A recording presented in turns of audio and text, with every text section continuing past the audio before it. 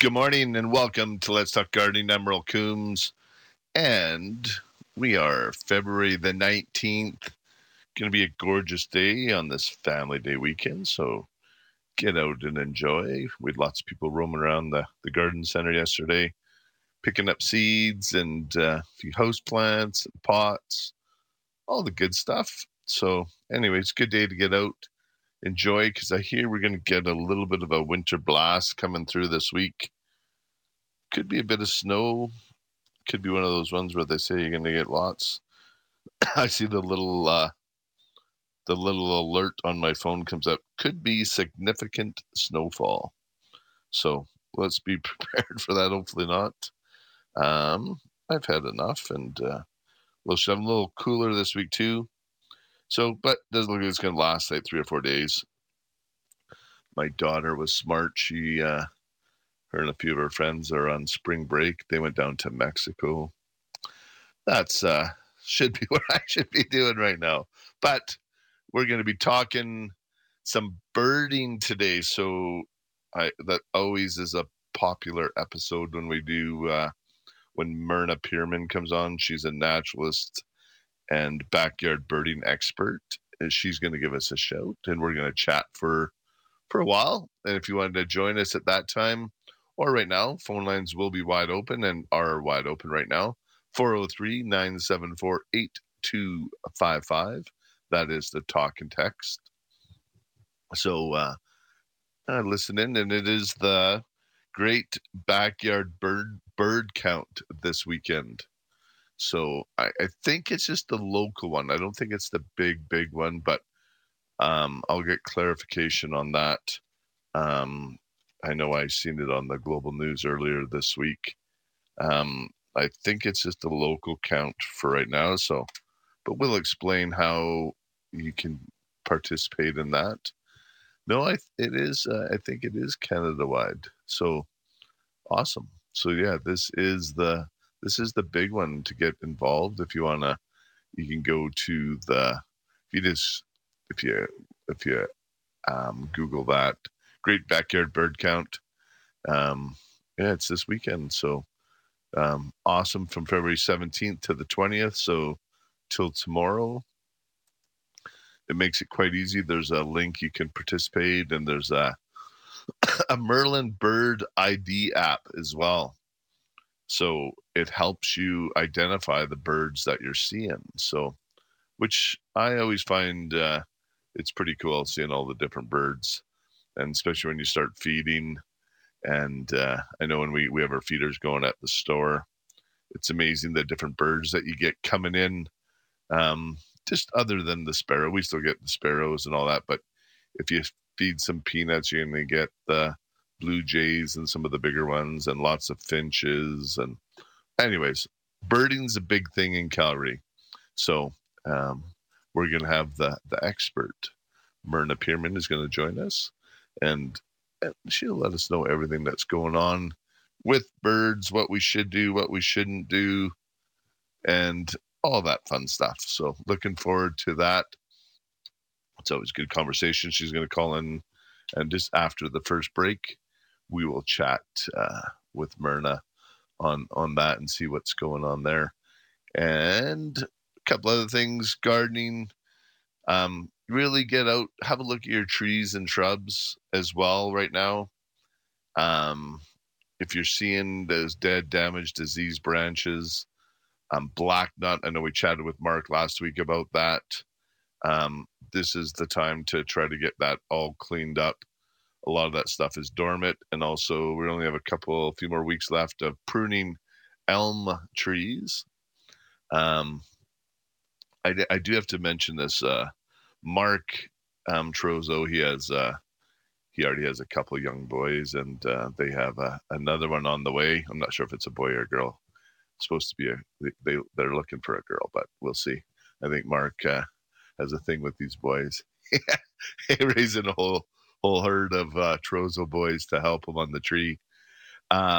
Anyways, it's he made these beds for his son. He harvested elm trees from years ago, and he live edged these beds. Gorgeous. I know there's a few guys doing that in town here. So if you get an opportunity to source any local wood like that, anyways, there's some good woodworking guys that are doing things for when a tree has to come down.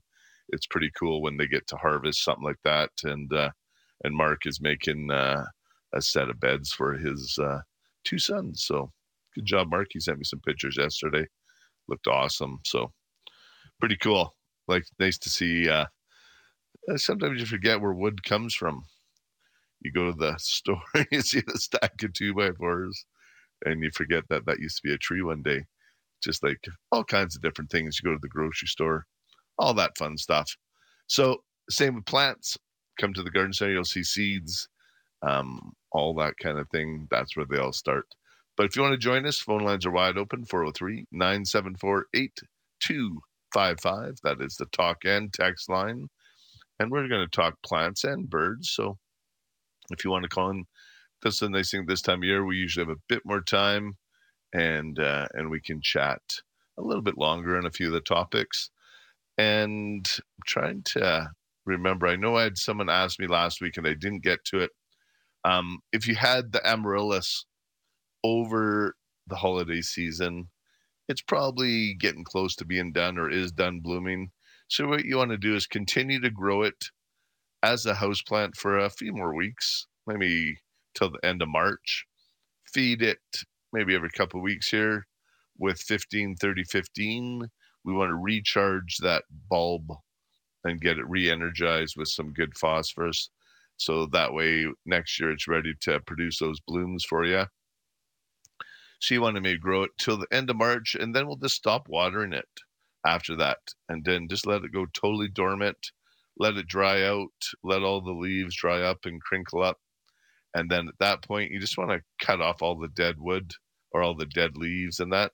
And then you want to store it in a dark, cool place until next sort of October, November. But just make sure it's really dry, and put in some like dry cocoa moss or something like that, or really, really dry potting soil, just so it's really, really dry and coolest place you got in your house without being freezing. Like you can't go right outside or things like that. Sort of in that +2, 3. If you have an unheated, insulated garage, still might be a bit cool. But down in the basement in that cool corner where it's a little bit uncomfortable to sit, that might be just the perfect spot if it's in a paper bag. Or I like those styrofoam coolers. If you do save a few other bulbs, that would work for you as well.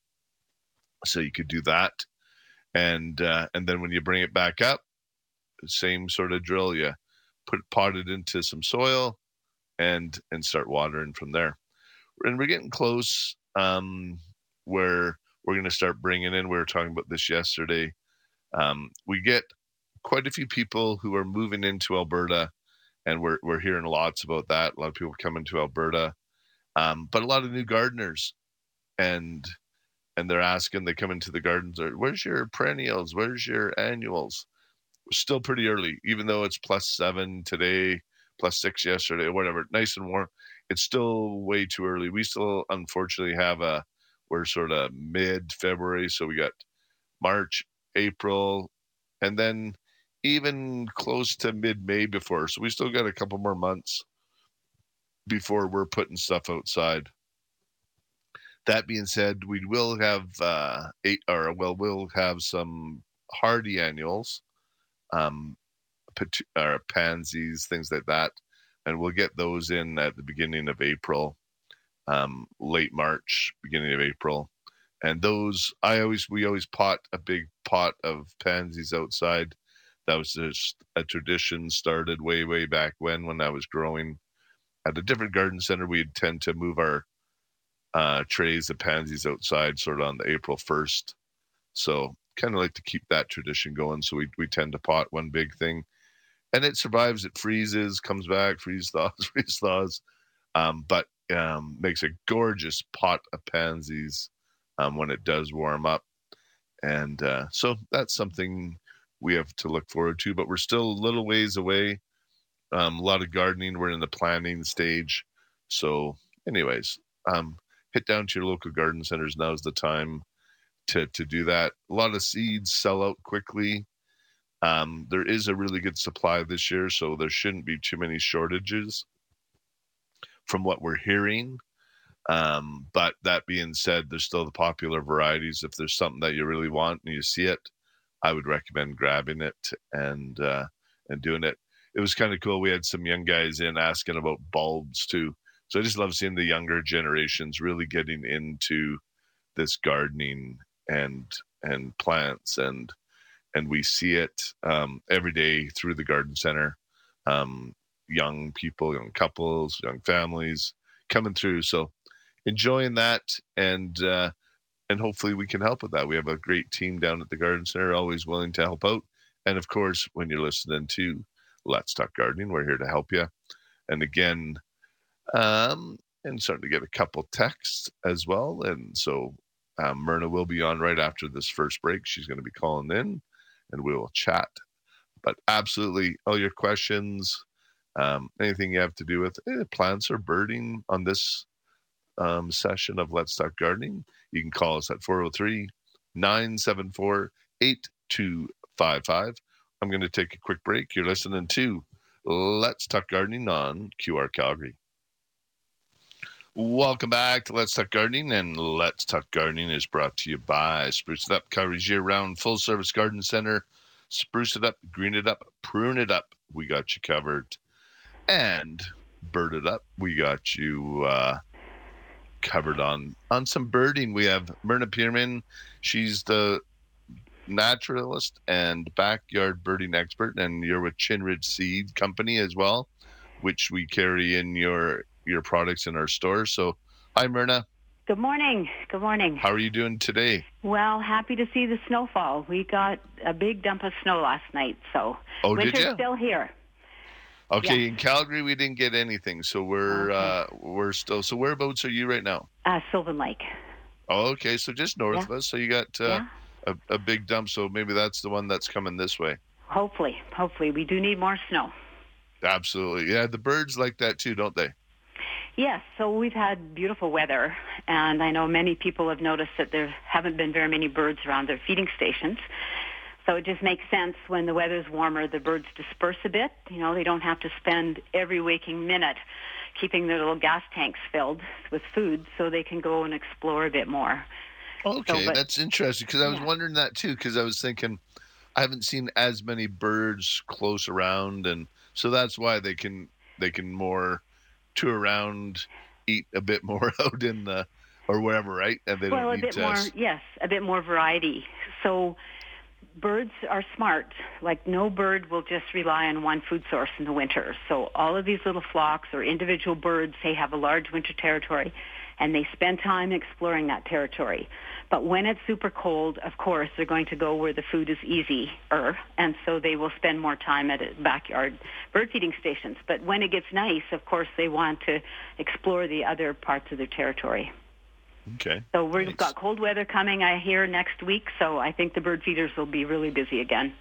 Yeah, we're supposed to a few days of cold weather, but then that's kind of it, 4 or 5 days, which is kind of nice as a human.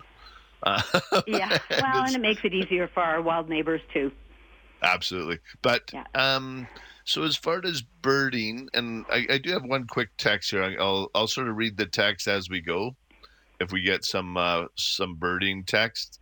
Sure. And if you want to call or text us, 403-974-8255. It says, Merle, could you ask your bird expert about this question?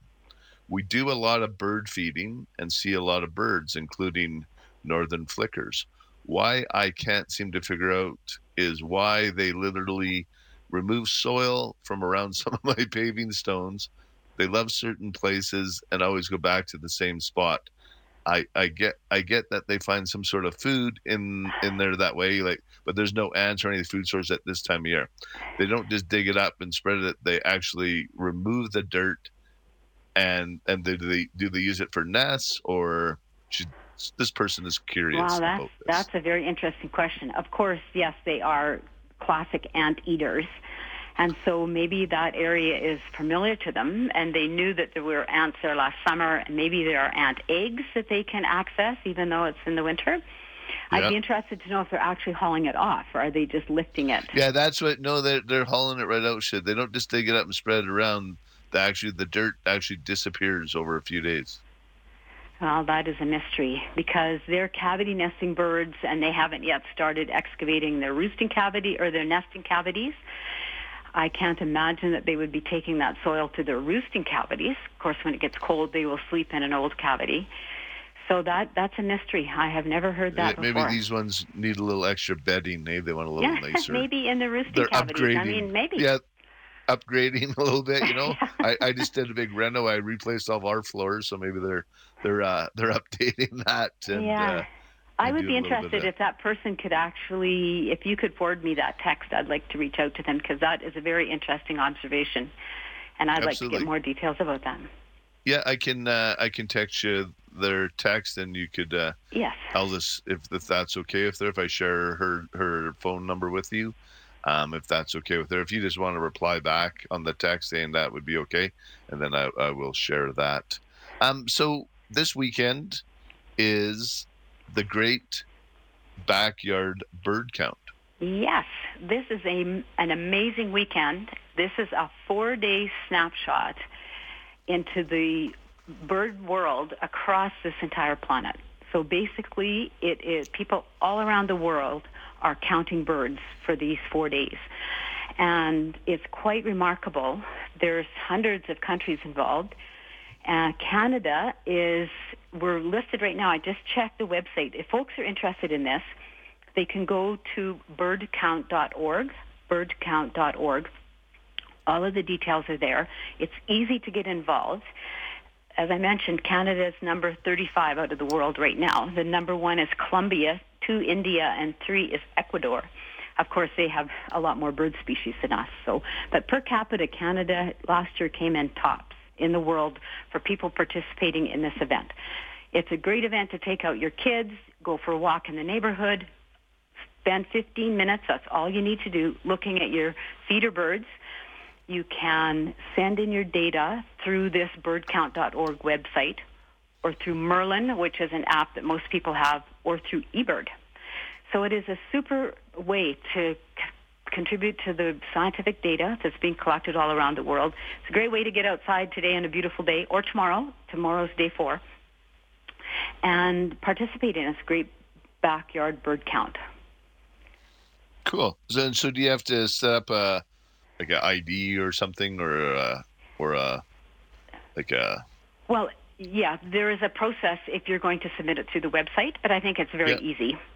But of course, if people already have these 2 apps, Merlin and eBird, then you just do your regular eBird today as if you would be doing it anywhere, and it gets counted as part of this data set. Very handy. So really encourage everybody. I just downloaded the Merlin one, so I get lots of birds sort of in my area. Yeah. And over the winter, the blue jays hung out quite a bit, which was pretty cool.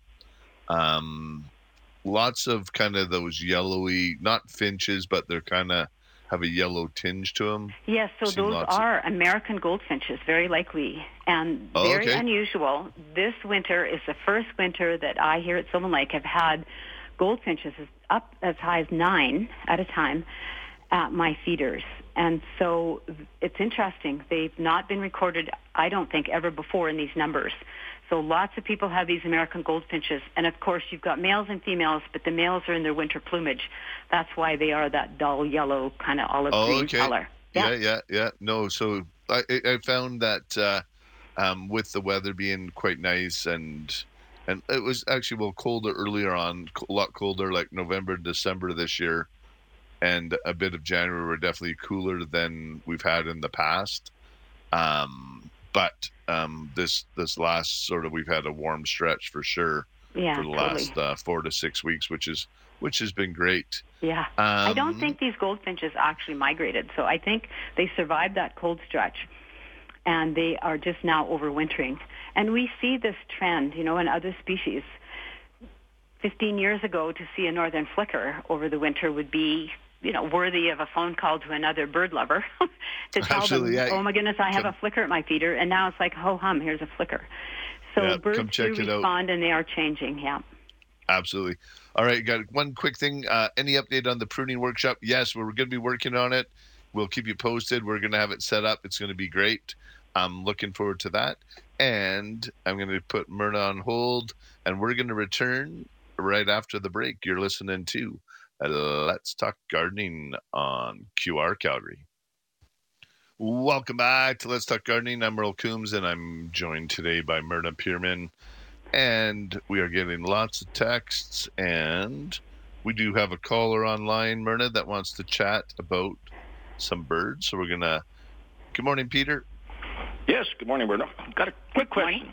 So about 4 years ago, I was sitting out in my veranda, and a raven came by. And anyways, long story short, within about 3 weeks, I had a regular visitor by the pair every morning at 9:30. Anyways, I fed them chicken, beef, pork. I mean, they were living high off the hog. Then another pair showed up. And this went on for about, like I say, till, last June. And I know June they've gone ahead and they fly off to the mountains someplace. And then they returned back in September, but only one pair. And then it became less and less. What happens? Where do they go? What's the rationale behind just leaving?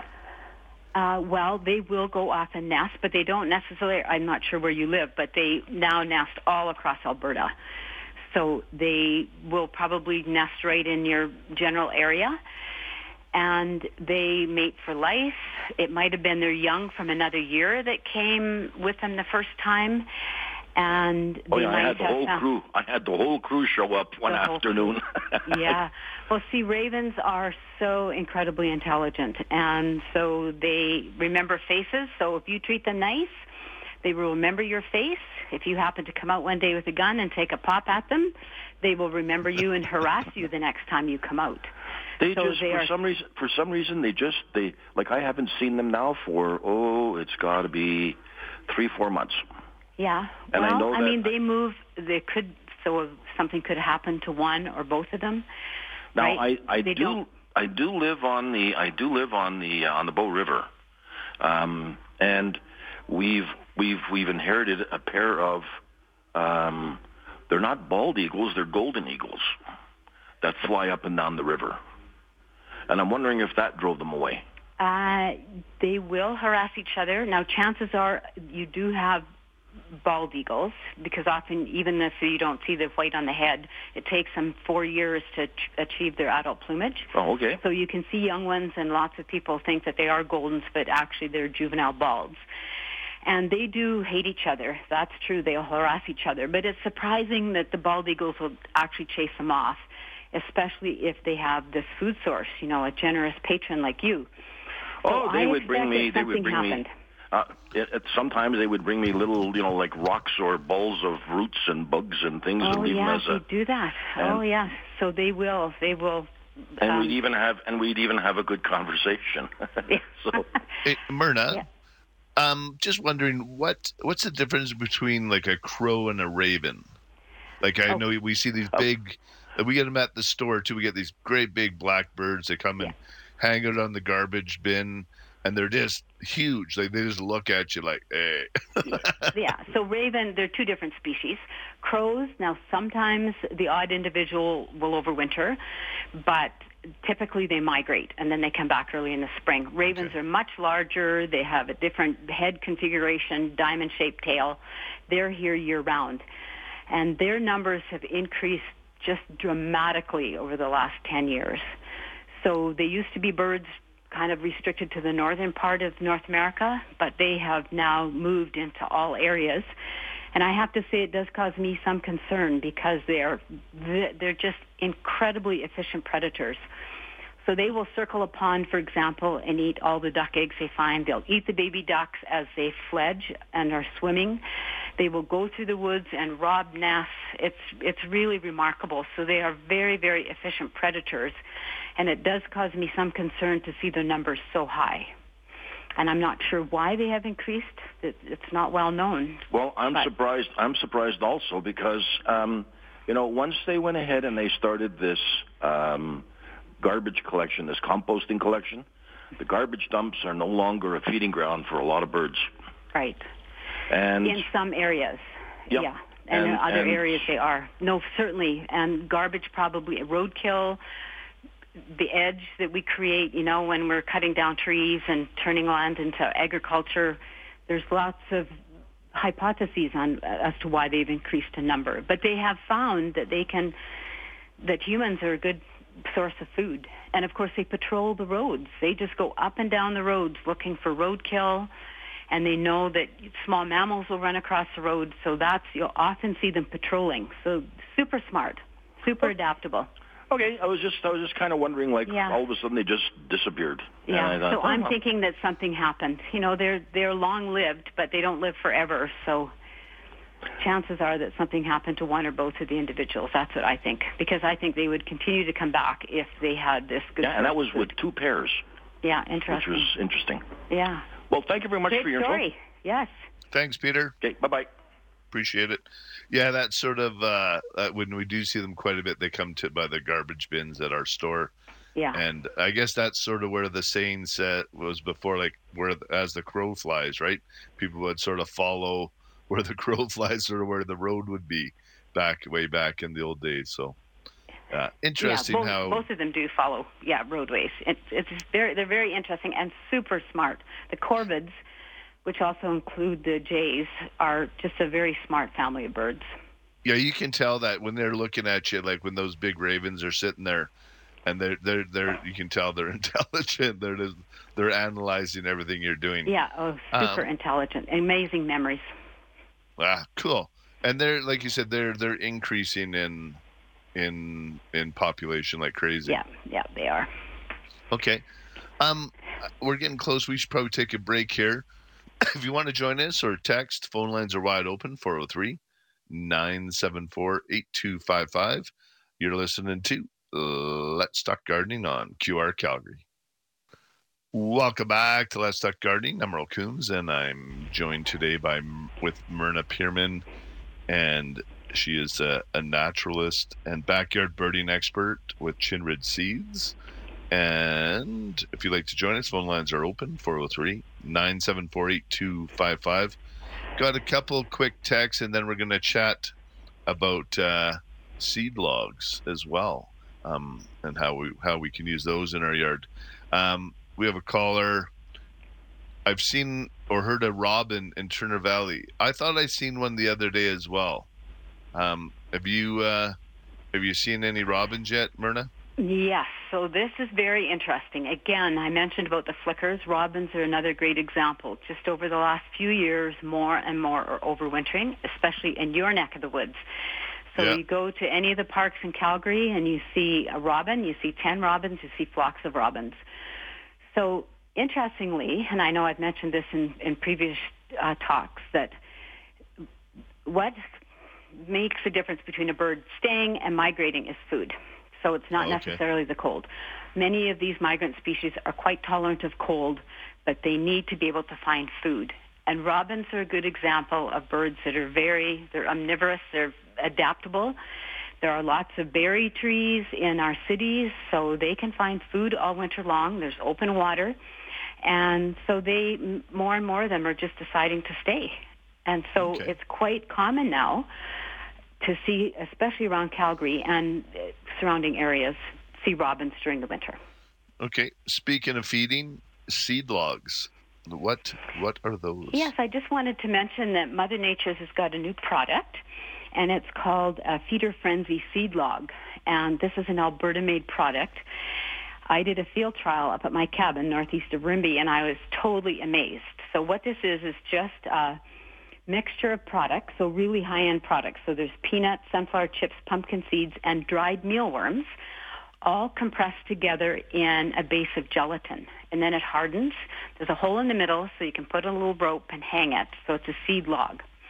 The observation I made, which surprised me, is that the nuthatches went crazy over the seed log. Now, nuthatches are so named because they hack seeds, right? Nuthatches, nuthack. And so these little nuthatches came into the seed log and were like, yes, now I can hack. And so they came in and just pounded away, and then so they hack out each individual little seed out of this gelatin and carry it off. The blue jays came in and did the same, the white-breasted nuthatches, the downy woodpeckers, the hairy woodpeckers. So these birds that overwinter, of course, often have to find their food in old dead trees, right? They have to hack and find things. And so they're just in their glory with this product. So I know that everywhere Chin Ridge sells their seeds, they now have these seed logs available. So I would really highly recommend folks try them. I know I've given a few talks over the last few weeks, and I've warned everybody that these are coming and how much I really have enjoyed watching the birds feed on them at my place. So, well, I hope we have them. I just checked with Lisa to see if we have those in stock. I'm assuming we will have, or if not, they're on their way. Yes. So looking forward to seeing those. Yes, just a great addition to a bird feeding program. Okay, cool. Another text we have. It says, "Hi, I have a section of roof where a couple of ravens built a large nest last year. I don't want them to return. Should I remove it or leave it, the nest?" I think he's talking. Well, pretty hard to do, I guess, if you cut down the tree. The issue No, with this ravens, isn't his roof structure. Like, this is in a building. Oh, in a roof. I'm sorry, I didn't hear that. Yeah, it's in a large roof structure. In a building, he would be justified in taking it down. It's a bit iffy in the case of ravens because they have been protected species, so the crows haven't been, but ravens have been. And if you're a farmer and they're harassing your cattle, I mean, they will eat the eyeballs out of new calves and things. So you are enabled, you are free to get rid of them. But in towns and cities, I'm not sure. Although removing a nest should not be illegal. So should be able to do that. Although they might just rebuild and then he'll have to go to plan B. But yeah, okay, Ken. So Myrna's saying, you're justified in if they're building in your roof structure there, you can remove it if you don't want them around. So they can be a little bit nasty. So what you're saying is that they'll eat the eyes out of the calves. Wow. Oh, and the rectums, and they will. Yeah, they really are. I mean, I'm not saying they're super smart and not super amazing, but they are. But they're very, very efficient predators. Yeah, they have an evil look to them for sure. Like they have their I hate beak to give is human big. qualities, but their beak they is are big. very efficient. Yeah, they look like they could, like I said, the size of their beak. They look like if they decide to start chomping on you, they could. They could definitely dig in a little bit. Yeah. All right. Yeah, they are hard on our songbirds. There's no doubt. Okay. And we got Lou on the line, so we'll bring Lou up. Good morning, Lou. Good morning, you guys. I have two questions about hummingbirds for you, Myrna. Yes. No matter what you read or hear, they always say that hummingbirds are attracted to red flowers or plants, and I've put every red plant imaginable in my yard, tried to attract them, and for some reason, every year I see them between August 8th and 13th, and I know that because that's my sister's 2 birthdays. Oh. and they always go to the blue delphinium. So first question, you know what's up with that? Yeah, they do, and they love canary bird vine, which is yellow. So red is recommended because they do really love the red. But you're absolutely right. I would say if you want to plant one hummingbird plant in your garden, that the delphiniums are just, I have seen them many times in delphiniums. So red is not the cardinal rule, but generally they do prefer red. But you're right. Delphiniums are favored. Okay, so I thought I was imagining it. No. Lou, we get a few different plants. I have a hummingbird mix that I do in my yard, and I get hummingbirds sort of from late July all the way till September. And I can sit in my backyard, and sometimes I'll have them for 2 or 3 hours, like 4 or 5 at a time. There's one plant that they love is the vermilionaire. Merle, and I bought that plant that you're speaking of. I think that little tubular one. Yeah, the vermilionaire.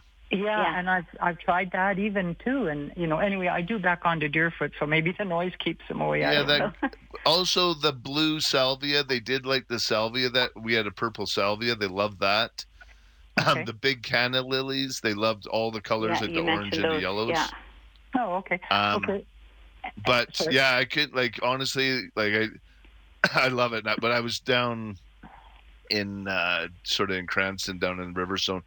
But man, honestly, I'd sit back there, I'd film them. Like they just buzz around my head. I could sit there for 2 or 3 hours almost every night, and they would come around, and it was awesome. Then they'd go at a little rock bubbler, little fountain thing we did in our yard, and they would sit on top of there, get a drink, rest for a second, then just hit the planters. I don't know. It's something pretty cool. So yeah, well, maybe I just have to be home more to see them.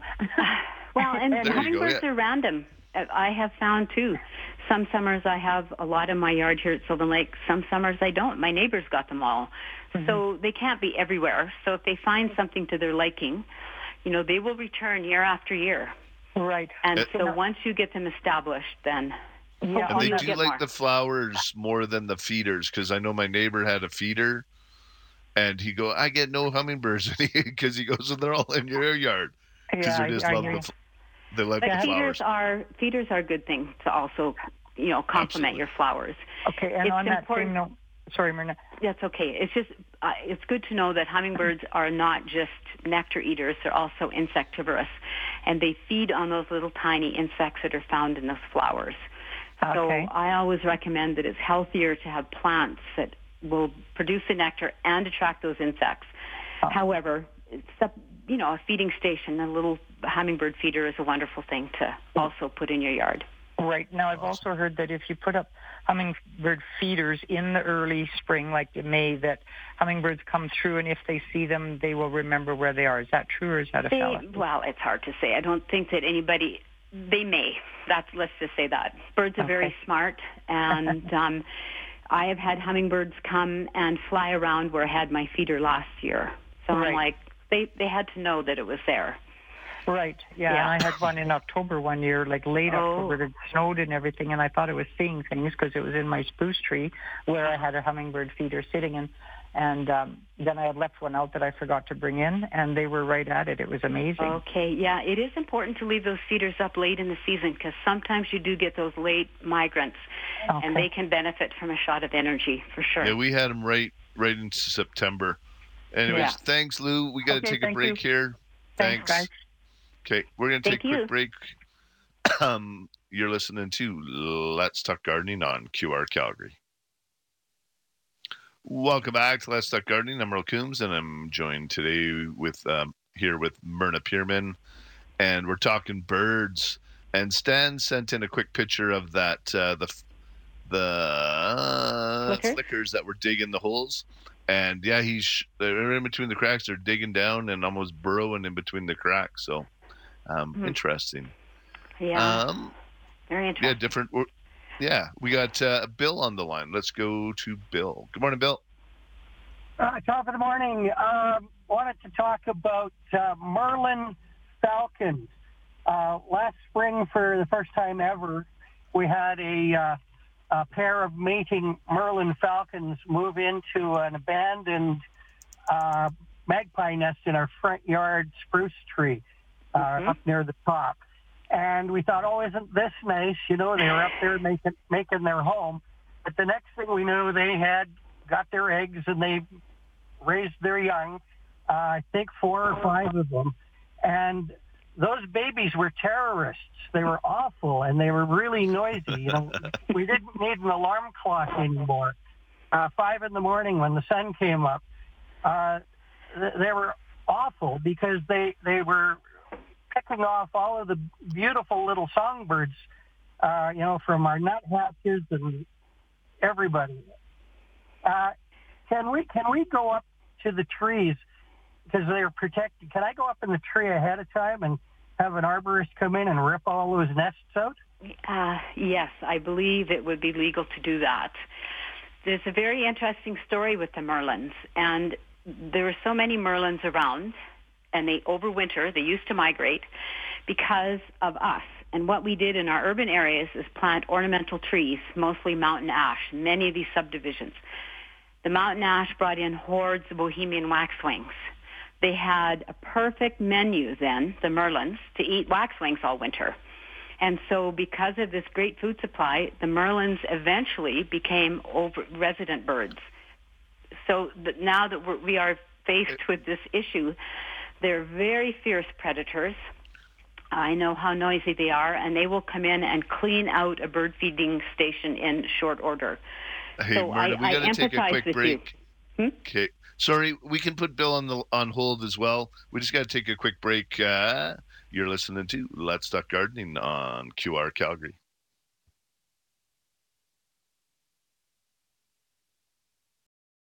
Let's Talk Gardening with Merle Coombs. Talk on FM, QR Calgary. Welcome back to Let's Talk Gardening, and we're going to finish up that call with Bill. And welcome back, you guys. We just have to, since we're on two stations, we have to be a little stricter on when our break times come. So I gotta, sorry, I have to, not trying to cut people off, but I have to do my job, as they say. So we were chatting about some little falcons, I believe. Merlins, yeah. They're just called merlins.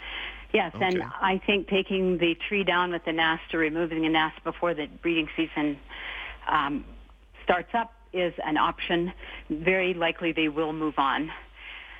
But they can be very challenging, and some people have had to just stop feeding altogether, let the birds disperse, and then the merlin will go hunt in another area. So they certainly do provide or pose a challenge. All right, Bill? I don't know if you're still great. there. Thank you. Yeah, we'll get somebody in there with a basket and get up there and clean the trees. I can't take another year of this. Thank you very much. Yeah, maybe if you're in the Calgary area, give Mark a call, and he'll give you a tree assessment at the same time. Excellent. Thank you. All right, take care. And we got actually another caller on the line. We're going to go to Arlene. Good morning, Arlene. Hi. Excuse me. Good morning. I got a bird problem here, and a cat problem, probably. I have never had cats so stupid that they will get in there and they will clean out that bird feeder. They sit in the tray until they've got all the feed gone. And, of course, the birds won't come down. Now we've lost 4 cats. And I'm wondering if there's a problem with bird feed and cats. Yes, I have. So the cats eat the bird seed? Yeah, they just stop it down. I can't believe they're so stupid. Well, there must be something in it. So I would recommend stop feeding whatever you're feeding and switch just to black oil sunflower seeds or sunflower chips. Stop feeding in trays. Get some hopper feeders or tube feeders and hang them where the cats can't get at them. Cats, of course, do not mix with birds and other wildlife. They're just catastrophic predators. In fact, cats kill more birds in North America than any other human cause combined. So I can't stress enough how bad cats are for birds. It's not that I hate cats, but this is the science. So if there's any possibility of having your cats contained in like an outdoor catio, that will help the birds. But for now, I would switch food and then switch feeders, like get hopper feeders where they can't access the seed at all. And then hang them high in the tree and the birds will be safer. Yeah, and it's much more efficient, and it keeps them from getting wet and all that too. So you'll be a lot more efficient with your feed this way as well. And if you're using a good quality food, you want to have a good efficient feeder, so it's not getting flopped all over. Alrighty, thanks, Arlene. Thank you. Bye-bye. All right, and I got another text here for Myrna. Hi, Myrna. I'm a newer bird watcher. She loves your books. My question is about backyard birds. 2 years ago, I had red poles, finches, chickadees, and nuthatches constantly, sometimes 30 at a time. I have pretty much the same setup now and haven't seen a single red pole. I hear finches when I walk, but none in my feeders. I have the odd chickadee, nuthatch, and downy woodpeckers, but not a lot. What happened? No predators. Okay. Well, birds first of all, I can answer the red pole story. Typically, red poles come on a 2-year basis. Nobody has seen red poles this winter, so it's got nothing to do with what we put out. It's just got everything to do with where the red poles are. So all of these finches, the winter finches, are what we call eruptive. So they will move to where there's natural food sources, and they'll go wherever there's good birch cone crops or spruce crops. And so they're just unpredictable. They just move to wherever they can find food. So the red polls are on their down year, and I'm not sure why it's typically on a 2-year basis, but it is. So next year we can expect to see the red polls. In terms of the other species, they should be around. I mean, there's no reason why chickadees shouldn't be there. Again, get rid of, if you're serving really cheap hardware store mixes, get rid of that. Offer sunflower seeds or sunflower chips. Put them in hopper feeders. These chips, every bird that will come into a backyard will eat sunflower chips. Yeah, that's the best all-purpose feed, right? If you're looking for that.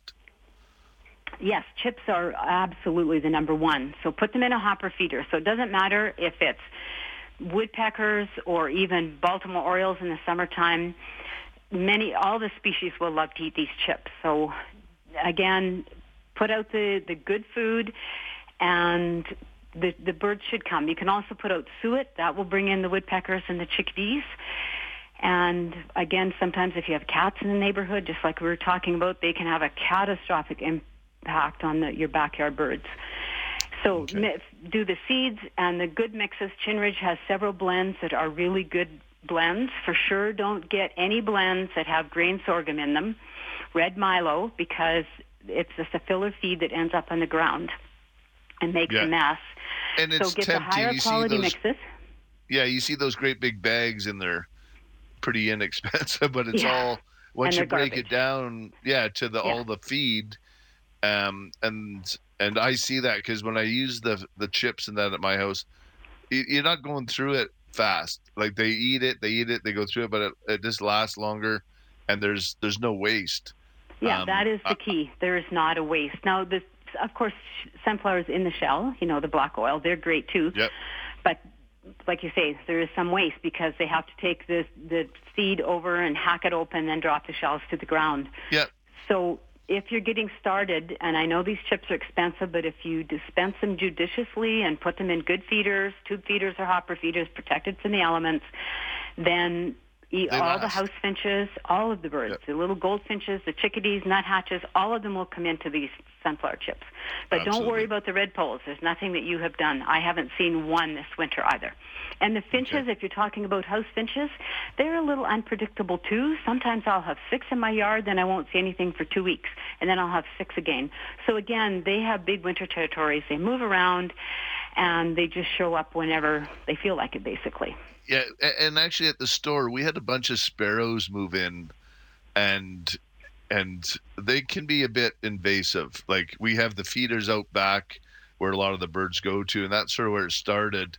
And then over the last year and a half, we've had a whack of just the sparrows move in and trying to nest in different places.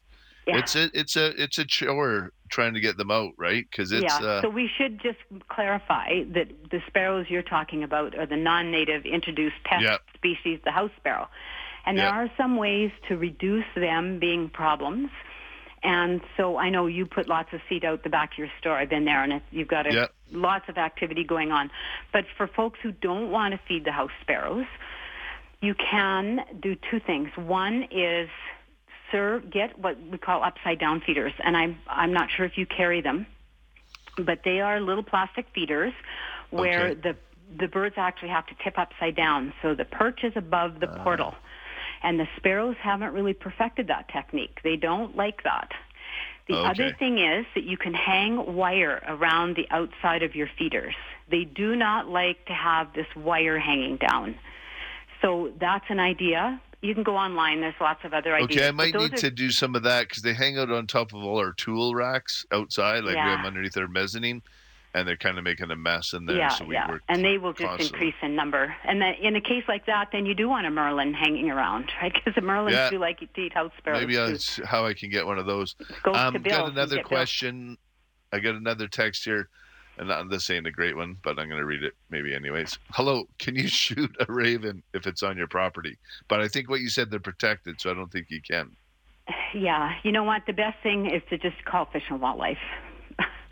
Yeah. I don't recommend shooting anything, but call Fish and Wildlife to get the most updated regulations on it. Yeah, you'd obviously have to be on an acreage, but if they're eating your calves' eyes out, I think you got to deal with that. Certainly farmers are they are free to dispatch them if they are causing issues with their cattle. Okay, but perfect. In other cases, it's best to contact Fish and Wildlife. Absolutely. Okay, another question for you. Question from Myrna. We have had the same birdhouse hang for over 39 years. Wow. Recently this winter, we have found 2 sparrows dead hanging out in the house. They do typically go into the house in the winter in last year's. I'm concerned I'm feeding them too much and maybe they are getting too plump and now stuck in the birdhouse. Should I take them? Well, now I've never had that question before. That is a possibility. Because, of course, if you want to have little nuthatches and chickadees in your yard, then you put birdhouses out that have an inch or an inch and an eighth hole so that the sparrows can't go in.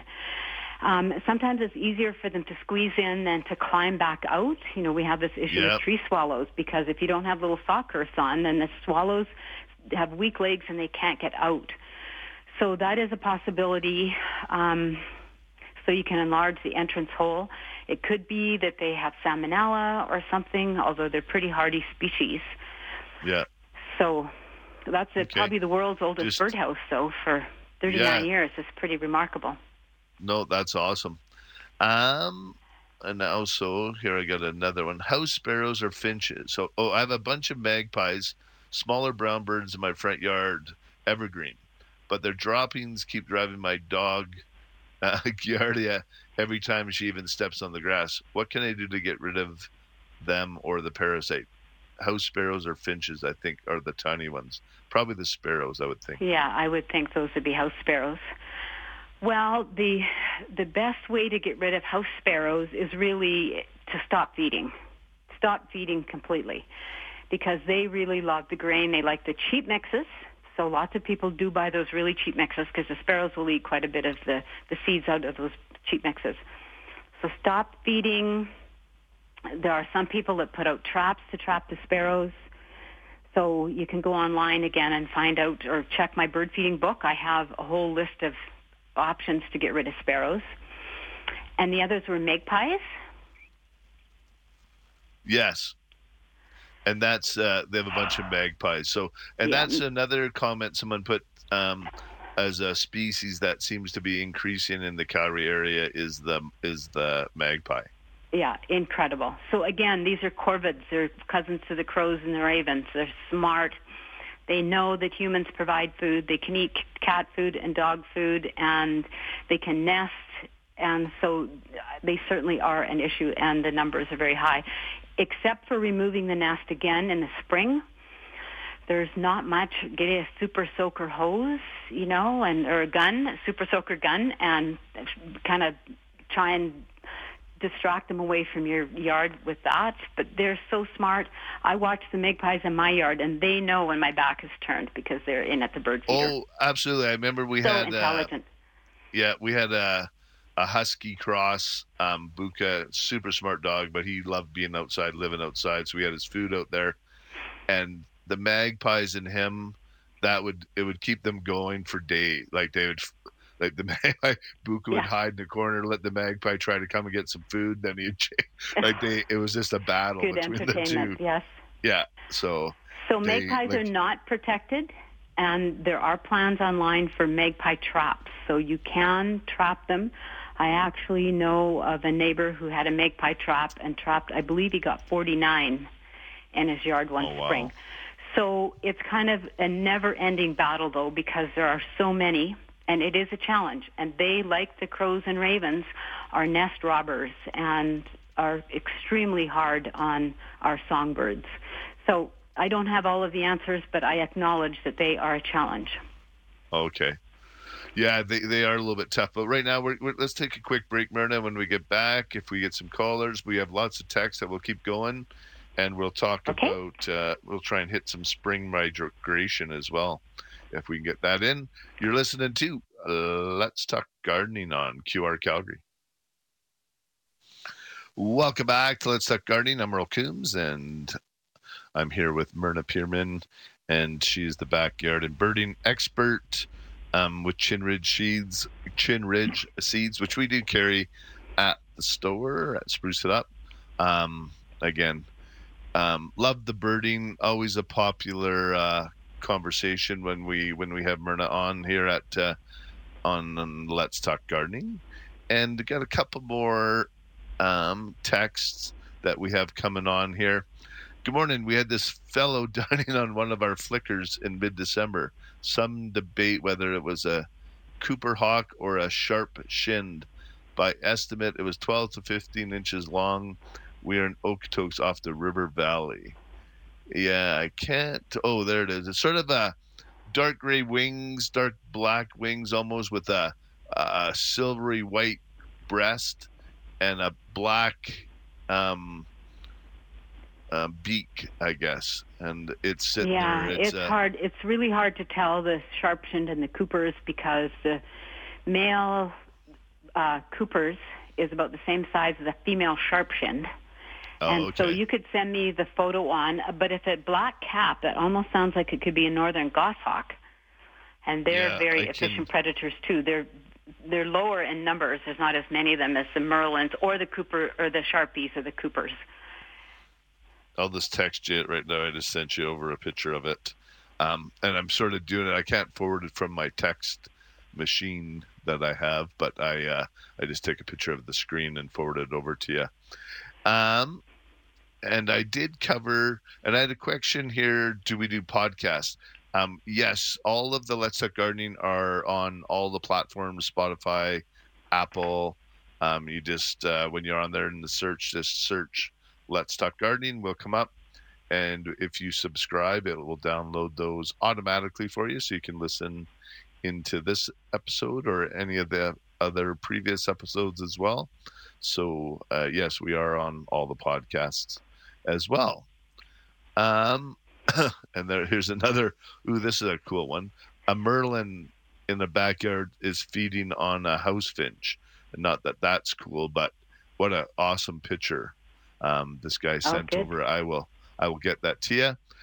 Bird feeders equals mice. So any advice on that? Yes.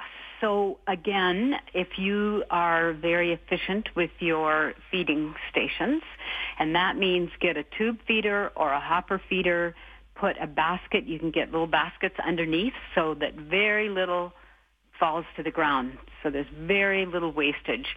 It's the stuff that goes down onto the ground that the mice can come into. But I have my feeders actually over my deck, and so I have the tube feeders, and I just have the screen underneath, so very, very little will go onto the ground. So I know that people hate mice. We kind of knee-jerk have been taught to hate mice and voles, but just to realize that they're part of the ecosystem too. And they are very important in the food chain. So they feed the little owls and hawks, and lots of other creatures depend on mice. So we can't just say mice bad 100% of the time, although I know people don't like them in their house, of course. So minimize the waste. That is the key.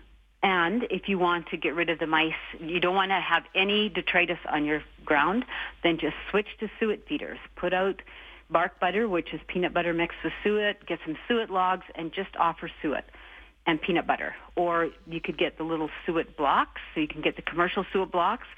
Again, that won't bring in the mice, and you still will have some of the birds coming to feed.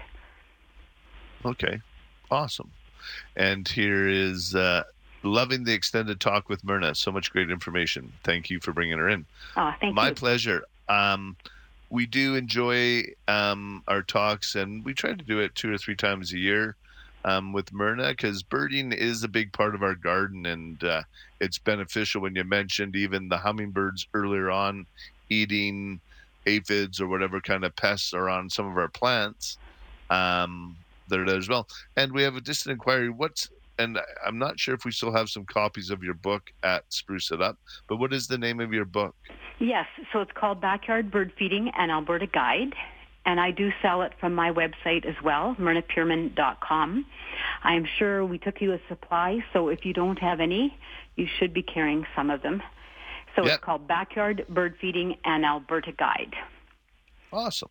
Yeah. All right. Yeah, so those are, and nice thing is, and in Calgary and in Alberta, sometimes it's tougher to find some of the local information, especially in gardening and birding, etc. Because so many of the books are broad-based for larger demographics. But nice thing is a lot of your stuff is for our area, which is awesome.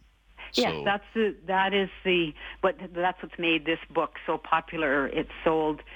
All the money from the sale of this book goes to the Ellis Bird Farm, and so they made a great deal of profit from the sale of this backyard bird feeding book. So I feel really good about that. And it is specific for Alberta. So these are the birds that we find in our own backyard. That is, and we have a lot of birds. And as things change, and when you feed, you start seeing different species coming in to visit your yard as well, as we've talked. And so we talked about that right after the break here, and we'll be returning for more of Let's Talk Gardening right here on QR Calgary. Welcome back to Let's Talk Gardening. I'm Merle Coombs, and Let's Talk Gardening is brought to you by Spruce It Up, Calgary's year-round full-service garden center. Spruce it up, green it up, prune it up. We got you covered. And we're going to squeeze in one quick plant caller. Good morning, Gavin. Hello? Hi, Gavin.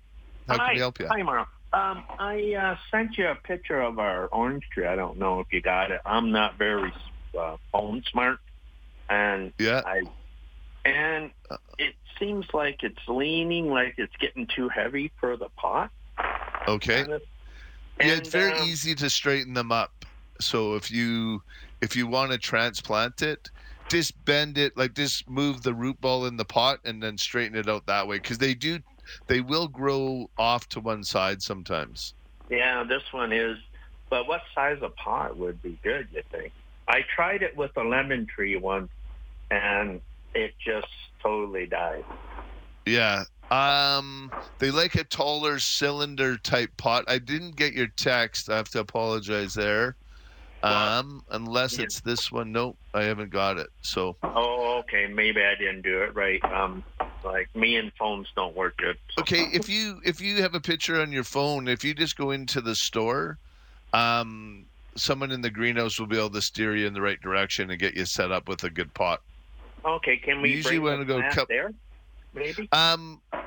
Preferably not. Just with the weather, today would be not bad. But if you just take a picture of it and maybe measure the pot size that it's in now, and then they'll get you set up. Yeah, it's got about 20 little oranges on it, but they're like the size of a loony kind of thing. Yep, and that's the Colomondan orange, so that's the size that they'll be. That's as big as they'll get. Yeah. Are they already turning orange on you? Oh, yeah. You can, as soon as you bring one up, you can just smell the... Yeah, those you can actually even eat with the peel right on, they say. Some people cut them and just slice them in with the peel on right into a salad. Well, I don't... Yeah, well, on a salad. Okay. So, all right, if you just get a picture, and we can get you set up with a good clay pot for sure. Okay, I'll try to send you a picture again. Okay, thanks, Gavin. Okay, thanks. Take care. Bye-bye. All right. So, Myrna, we'll get back to some bird questions as well. We got a few more texts. But you want to mention the spring migration of birds. Yes, I just thought it would be interesting to alert folks that, migration is going to happen. Now we've got winter returning, so it's still a few weeks away. But I always advise people to keep on the lookout for the early migrating sparrows. So unlike house sparrows, these are our native sparrows. Now, juncos are often the first to come through, although they, like flickers and house finches, are now overwintering too in Calgary, and robins, and all across Alberta. But the massive waves of them will come starting about mid-April. And then we also get the first of our little native sparrows called the American tree sparrow. So it's got like a rusty cap and a little spot on its breast. And I recommend during this spring, when the sparrows start coming through, these native sparrows, they love to feed on the ground. So if you have some bare areas, let's say under some spruce trees, then throw some mix on the ground that contains millet. So millet is a very favorite food of these migrating sparrows. So it's going to be a few weeks yet, but when you see those sparrows coming through, then that's a good time to to pull out a millet mix and throw it on the ground or under your deck, someplace where it's snow-free. Okay, so that way they like to feed off the ground.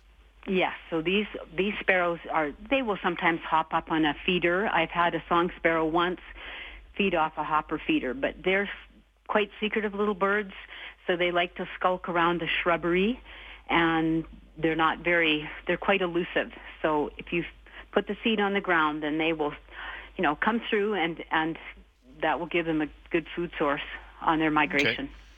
Okay. And I got another text here. It says, "Good morning. I've created a feed table. I've covered by 2 wide mesh metals, auger guards with offset overlap. Chickadees will go in and eat. Sparrows and magpies won't." Yes. So Jane is quite happy with. Yeah. So again, like I mentioned earlier, both the magpies, and it really will work well with magpies. So I'm just looking at a little downy woodpecker out here outside my kitchen window in the snowstorm, and I've got a big metal bowl upturned, and I've just hung coat hanger wire around it. And the magpies will not come in because they don't like to hit those wires, and the sparrows don't like it either. And so anything that it kind of is an overhang or obscure, challenges their flight into a spot will work. So I would love a picture of that. Okay, well, if you could maybe, Jane, if you could send in that picture of your feeder, that would be great. Yeah, love to see great it. idea. All right, and got another text here. It says, "Good morning, Merle and Myrna. Thanks for the informative show. I use the Finch Feast mix, sunflower chips, and Niger seed in my tube feeder, and birdhouse and species and bird love it. I've seen the northern flickers dining at the Ray's Birdhouse, and this is from Tina and Woodbine." So great. Yeah, that's another great Chin Ridge mix. The finch mix is designed specifically for the finches. So that's a good mix. Yeah, for sure. Good. And another beautiful picture of a hawk in Okotoks, and Tracy says, "Save the mice, but kill the ravens and magpies." This is killing me. They've killed ravens and magpies? Yeah, well, no, she was just saying we should save the mice, but kill the ravens and magpies. Yeah.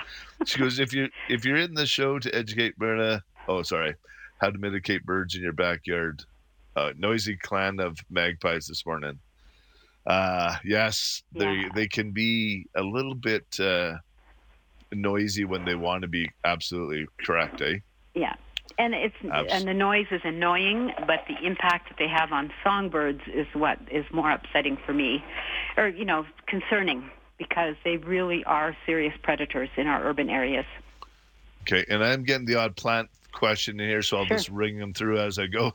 Hi, are there any indoor lemon plants, trees that grow here? Do you have any at your greenhouse, and what kind of light conditions?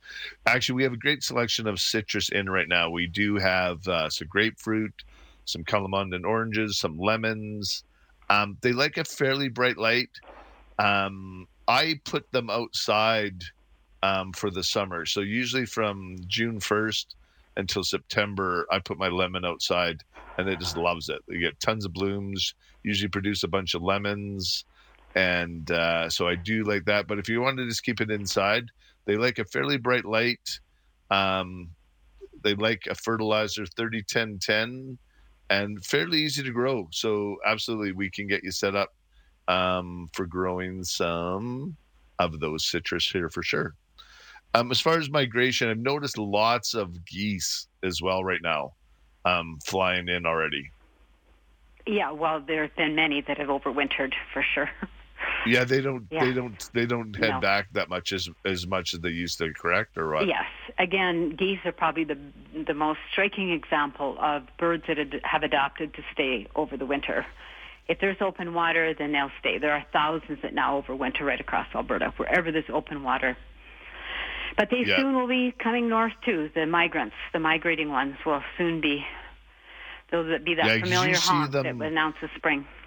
Yeah, and you see them all the way down south. Like you go down to Carolinas or wherever, they're down there on golf courses. So anybody who's a snowbird, Don't worry, you'll see your Canadian geese down there as well, and all the golf courses as well, tormenting they've everybody become down a there. pest in many areas.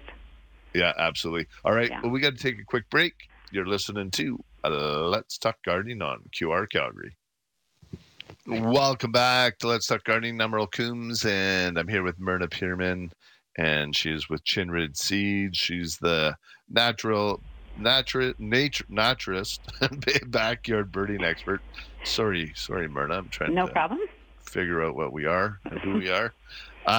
Morning, Merlin. Myrna, where do the robins go in the winter? They go down as far south as they can find, agreeable conditions. And so they actually have an interesting migration pattern. It's called leapfrogging. So the ones from the southern areas of the range won't go too far south. But the farther north they go, the farther south they go. And so the birds from here probably go down right to the southern states. Very interesting kind of migration pattern. And, so they're pretty hardy. They're omnivorous, so they can pretty much find food. They're very successful in terms of breeding. And so they're pretty adaptable, not only where they choose to spend the winter, but, of course, where they come back in the summer. And I should actually add a little interesting tidbit here about robins. Some interesting research out of the University of Alberta, and they found that wherever there are fishing lakes around northern Alberta, the northern part of Canada actually, there are robins. And that's because people release their worms.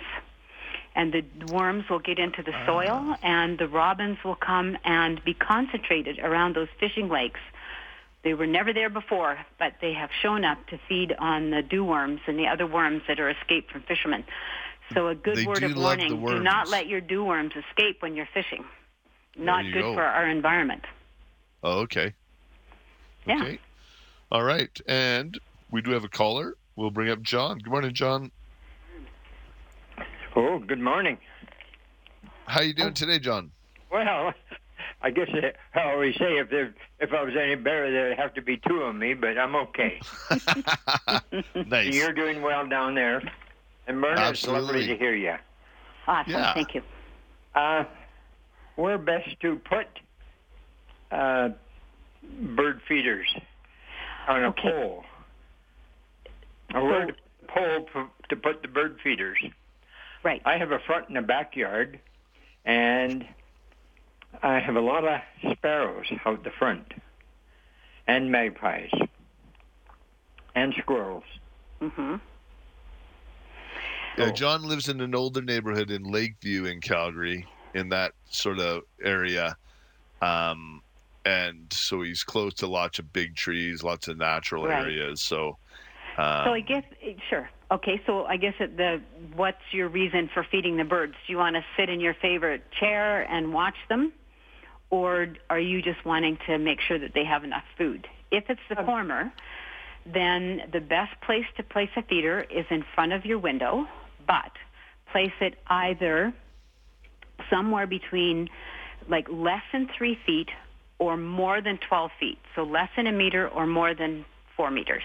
Because when the birds scatter, if a predator comes in, if they're within 3 feet and they hit your window, they're not going to die. If they're more than 12 feet or 4 meters, then if they scatter, they have a chance to actually see the window pane and move away. So that's in terms of where you should place your feeders. It's always good to have a feeder beside a shrub because many of our species like to have shelter. So they're on the watch all the time for these sharp-shinned and Cooper's hawks and the merlins. And so they want to be able to deke into shrubbery at the first sign that there's a predator in the area. So those are some of the guidelines. Have them near shelter, have them either right beside your window or farther away. Anything between 3 and 12 feet is the death zone because the birds will scatter and there's often window kills as a result. Oh. Does that help? Yes. So in my backyard I have planters for the garden, so that would not be a good place. Well, it depends on the distance from the window.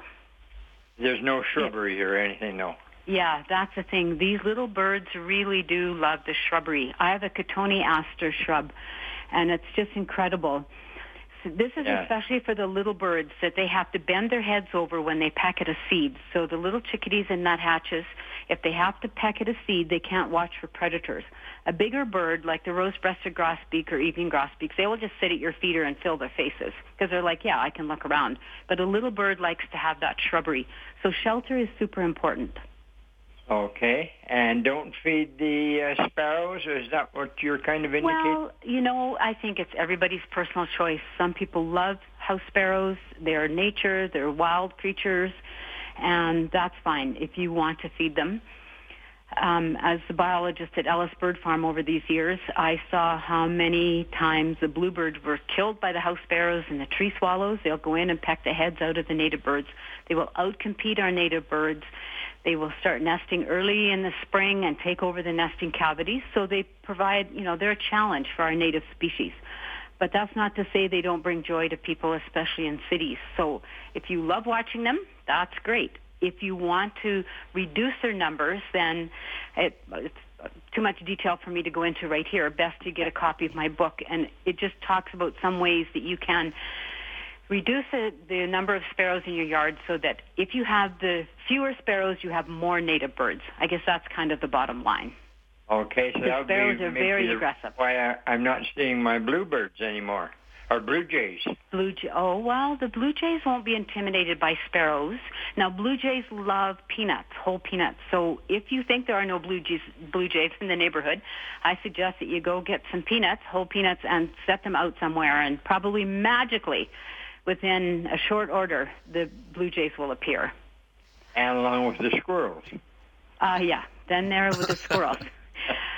So the squirrels, again, I have a whole chapter on how to deal with squirrels.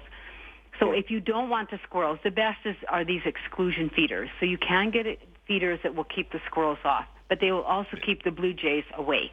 So it is a bit of a toss-up. You have to share with both species if you're going to not use these exclusion feeders. Is that like the squirrel buster one? Like if you use that one, the blue jays can't? Yeah, no, that's true, Merle. Yes. So the thing is, a squirrel can jump 3 meters, 9 feet. And so you have to make sure if you're going to use a squirrel buster, and basically that is, there's two, they make several, the Squirrel Buster company makes several different kinds of feeders, but exclusion feeders. But the one that looks like a dunce cap, so it's like a plastic cone, if you put the feeder under it and you hang it somewhere, like up on a post or on a wire between two trees so the squirrel can't leap onto it, then that is a good answer. The blue jays can come in from below, but the squirrel can't get on it. Okay, and you've also answered the magpie bit. Get rid of the nest, right? You can, yes, but there are many ways to keep the magpies off your feeder. So you can get I use these big bowls, metal bowls. I just get them from the dollar store. Or you can use an old bicycle rim, put it above your feeder, and hang coat hanger wires or any straight wire down around about 8 inches apart. The magpies do not like to fly into anything where their wings will touch. So even the pileated woodpecker can come up from underneath. So if you can envision what I'm trying to describe. Yes, I do. Yeah, the magpie does not like to go against anything where its wings are going to touch. And so that is a good way, a cheap way of creating an exclusion feeder to discourage the magpies. Oh, the so other we thing got is just using, sorry? We got the squirrels and the magpies covered. Good. There you go, John. There you go. You're looked after. Super duper. I appreciate that very much. Okay. All right. Thanks, John. My pleasure. Okay, take care. All right. Thank you. All right, thanks, Myrna. We're near the end here. We'll finish up with our bird section here, and I'll come back for a couple minutes just on a couple plant things. But thank you so much for all your time today. It was great, pleasure. And look forward to having you back. And we'll have all your information on our website and that for your book, and we do have it down at the store. Good. And as well as the Chin Ridge birdseed. So thanks again, Myrna. Right. Okay. Take care. Thank Bye-bye. you so much. Bye-bye. Bye-bye. All right. Big thanks to Myrna for joining us. We're going to take a quick break. You're listening to Let's Talk Gardening on QR Calgary. Welcome back to Let's Talk Gardening. I'm Merle Coombs. Just enough time here to say goodbye for the most part. I do have a quick text here. Merle, in the next few weeks, I'll call in and share how I manage not only pesky squirrels, but also magpies, etc., in a reasonable, respectful way. Look forward to hearing from you. That will be awesome. Always love to share when we have good tips. And thanks for everybody for calling in, listening. And again, big thanks to Myrna Pierman, and she is with Chinrid Seeds, which we carry down at the Garden Center. And we'll be here next week. Get our garden on QR Calgary.